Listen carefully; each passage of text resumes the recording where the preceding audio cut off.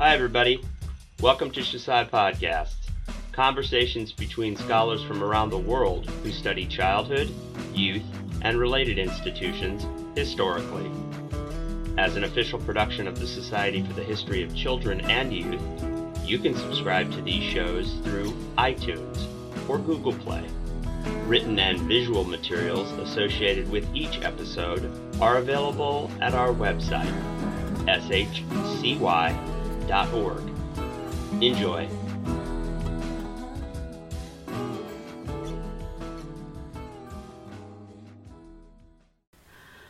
Hello, and welcome to the Society for the History of Children and Youth's featured book series. I am Jennifer Robin Terry from the University of California, Berkeley.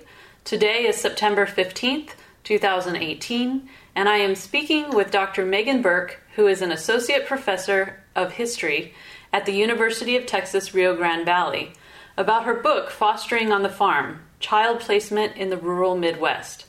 Fostering on the Farm was awarded the 2017 Vincent P. DeSantis Book Prize by the Society for the Historians of the Gilded Age and the Progressive Era. Welcome, Dr. Burke. Thanks, Jennifer. Good morning. Good morning. So I wonder if we might begin with you telling us a little bit about your intellectual journey on the subject of child placement. How did you come to the topic, and what inspired you to write this book? The book initially started out as a dissertation. And the dissertation, as it existed when I finished my degree at Purdue, is quite a bit different than the product that ended up becoming Fostering on the Farm. But I started with just a general curiosity about what happened to institutionalized children who maybe didn't live in places like New York or Boston or Philadelphia. And there was so much good scholarship about those places, their institutions, how they handled, an increasing number of children who needed homes or just needed, kind of temporary services. And being from the Midwest and being a historian of the Midwest, and somebody whose training was in rural and agricultural life, there was a body of scholarship, albeit much smaller, about rural childhood. But it seemed as though there was a gap where we didn't know much about what happened to families in distress in rural areas or children who were in rural areas who needed the same type of care that city children needed. So that was where the dissertation kind of landed me. And as I think as those ideas matured and as I had some time to think about it further, I wanted to do a better job of thinking about the role that farming and agriculture played in the lives of those children. And so that's kind of the trajectory that the book took off in. Mm-hmm. And I think it was a much more successful product than the dissertation, which is delightful, but is a very dry kind of institutional history of places in the Midwest. So that was the hook that got me started for what became Fostering on the Farm. Awesome. That's great. Can you tell us a little bit about your main argument and the contribution it makes beyond just filling a gap? Yeah, I think that we can use the popularity of the idea of farming and farm homes to trace a kind of parallel arc with the proto-welfare state for dependent children. There actually is this very strong body of content and information about people all over the United States talking about how a life on a farm for a child was the best life. And so it's a policy driver. Even before there are official policies, it is driving the orphan train movement. It's driving institutional placements. And it's used in this very kind of florid language. At the same time, historians of agriculture have always identified the farm as a dangerous place for children. It's a site of overwork. It's a site of tools and animals and equipment that can be treacherous. It's a site of underschooling and things of that nature.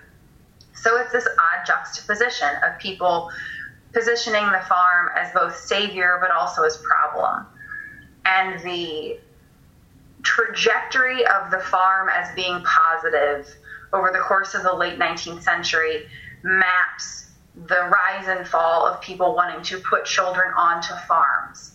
And I think that's a really important idea, that even for urban institutions, many of them wished kind of longingly that they could get a more rural environment for children. And so that idea starts to taper off at around the same time that people are making it pretty clear that children raised on farms are behind. They don't get enough schooling. They are not as healthy as people thought they were. There's this big World War I reveal about the health of farm boys. And it's at that very similar moment where people start to rethink the child welfare policy that has been in place, where that if you could, it was the right choice to put children with a farm family. And that kind of trigger moment helps to cause. I don't think it's a singular cause, but it certainly, I think it is a large contributor to people and entities and policymakers coming up with a different way to handle their dependent children, whether that's going to be through additional forms of direct aid, or we're going to use paid foster homes. They just start to concentrate on, we need to look for something that is different than what we've been doing. And the farm is a huge component of that, both its popularity and then its decline in popularity. And so that's the argument the book makes. It tries to make this very explicit connection that existed previously. It just didn't get talked a lot about, but it really tries to provide lots of examples of how that came together. So child placement on the farm becomes a catalyst for new child welfare policies. It does, because it fails. The notion that farm people are somehow inherently better equipped to raise children, that they somehow have a better kind of moral fiber, those things are fantasy. They're not real. And they are slowly revealed as more and more children end up on farms, more and more people realize that that is maybe not the safest place for children to be. And they also enter that scenario at a time where the labor market is changing on farms. And so people need workers but are not able to pay the going wage. They want seasonal workers and not full-time workers. And so children, older children especially, really fit that niche. So these children become very cheap labor. They do indeed. Interesting. Fascinating. Well, this week I actually lectured in my California and the West class on the family farm, and nice. I mentioned your book, and the undergrads were just fascinated, and they were outraged. How can this not be considered child labor? So yeah, from a distance, it really does seem as though, and I think that's true when students hear about a lot of the child welfare practices of the past, that anytime there is a kind of a forced separation of child from parent and it seems unnecessary, or that the distance has been magnified in some way unnecessarily, it really hits our modern ears as being doubly offensive. And it's become unfortunately, a very relevant topic currently in the United States, this kind of revisiting of what it means to separate parent and child, especially when a parent wants to be in that child's life and does not represent a clear and present danger. So it's been very strange in the last few months to be, not to have my work be relevant, but to have people considering the ideas again in a more modern way. Yes. This is hugely important. Now that you've had some time to step back from fostering on the farm, I wonder, what avenues do you see for future research, either your own future research or for other scholars to pick up and kind of run with some of these ideas? I don't see myself necessarily revisiting the topic explicitly, but if I had a sort of dream of what might come next, I would love to see somebody do a more statistically driven study of placing out.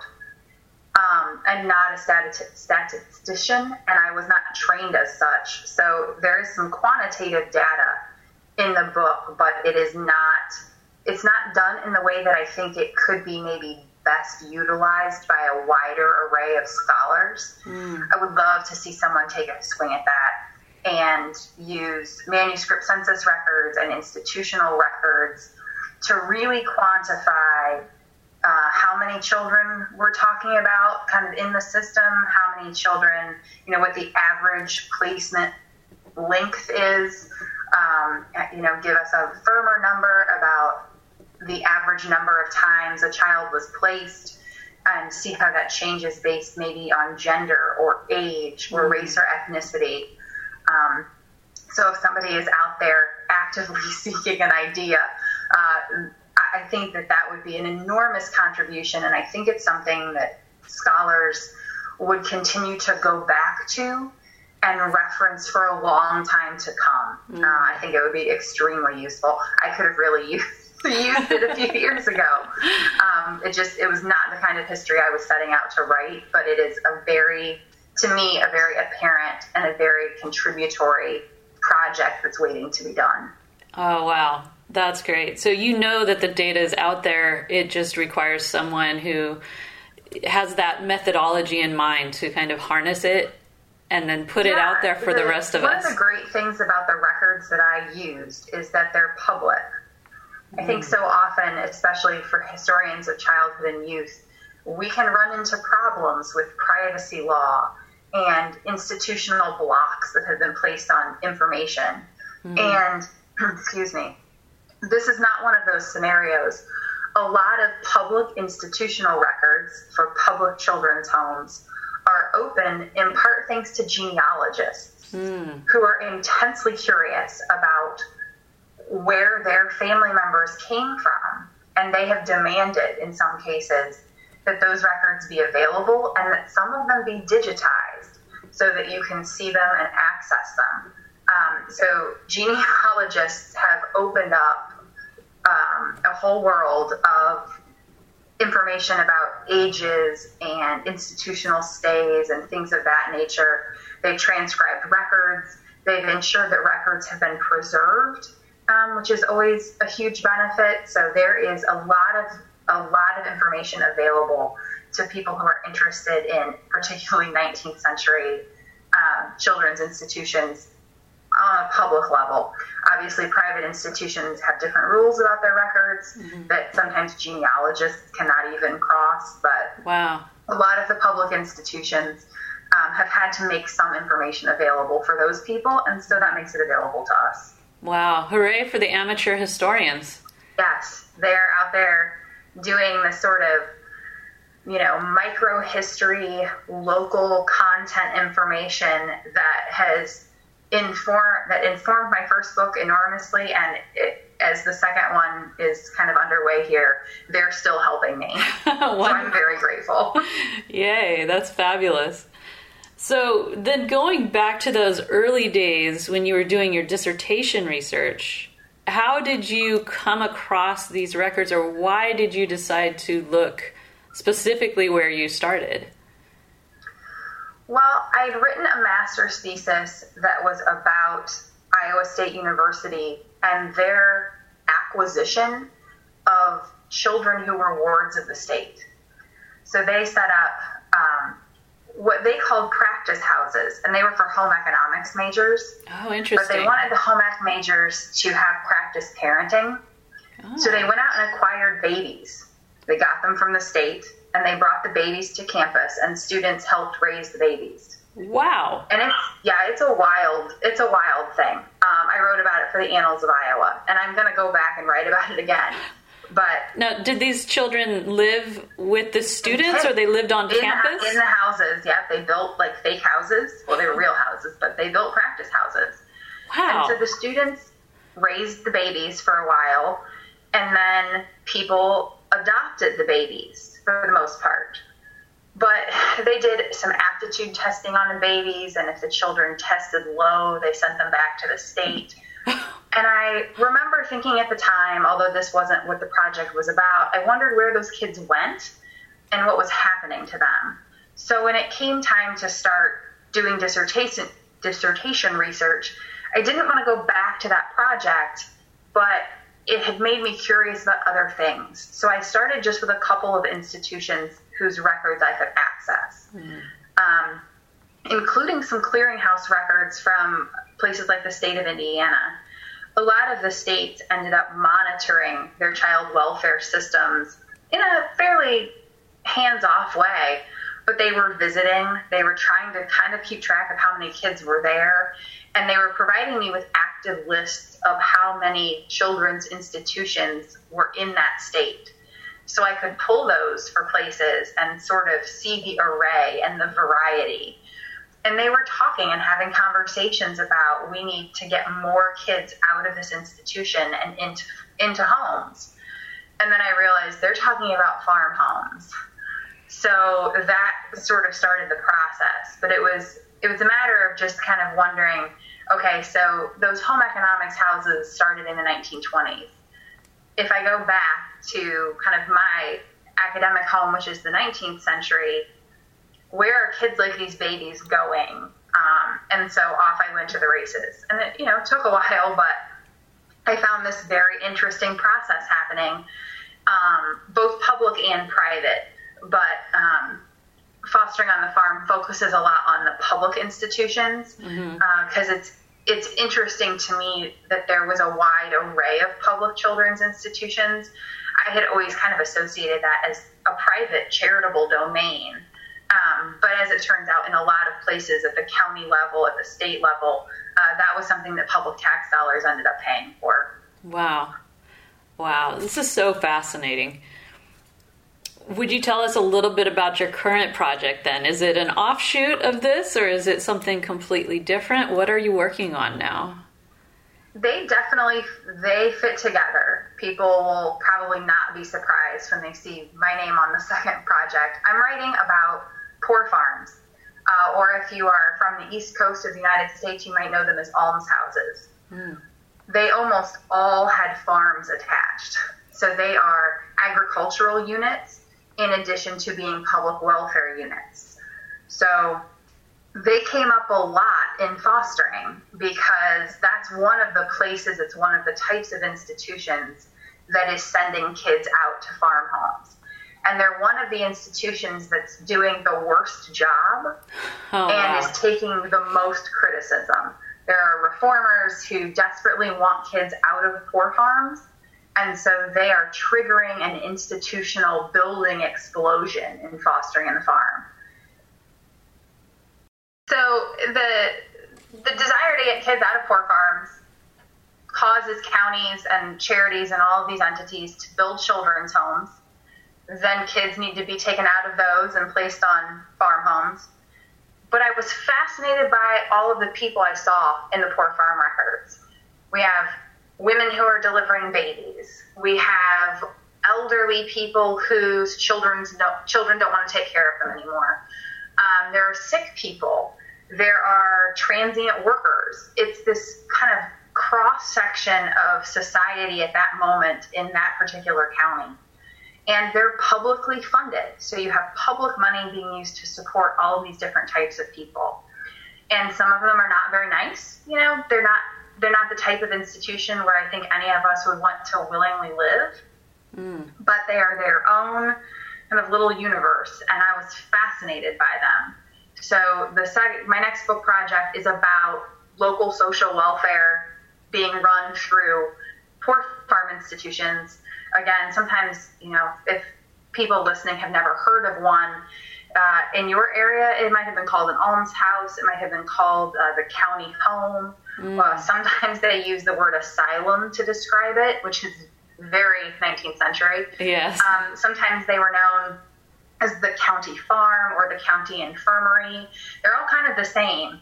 And I'm honing in on those that relied on a farm to provide partial support, which is a lot of them. The large kind of urban almshouses of Charles Dickens' horror writing are not necessarily what's typical across the United States. A lot of them were smaller, a little more intimate, but reliant on a few hundred acres of farmland. So wow. There will be children in the book, just not in the same way that childhood obviously was the driver of the first project. Right. And I think once this project is done, I'll cycle back around to a childhood project that I have in mind. But for right now, they make up this kind of small wedge. But I do have my previous project to thank for bringing this one front and center. That's fabulous. It's great how these projects build one on the other. That's it fabulous. is nice, and it's nice to be able to feel, firmly grounded in something that is social welfare based, and that begins in the 19th century. But it's nice. It's going to help me transition. This project will go a little farther into the 20th century because poor farms lasted a little longer. So that's kind of a fun change from the last time. That's great. That's great. Well, thank you. We're about out of time. This has been the featured book series of the Society for the History of Children and Youth. I am Jennifer Robin Terry, and I've been speaking to Dr. Megan Burke from the University of Texas, Rio Grande Valley about her book, Fostering on the Farm, Child Placement in the Midwest, which won the Vincent P. DeSantis Book Prize in 2017. Thank you, Dr. Burke. Thanks so much, Jennifer.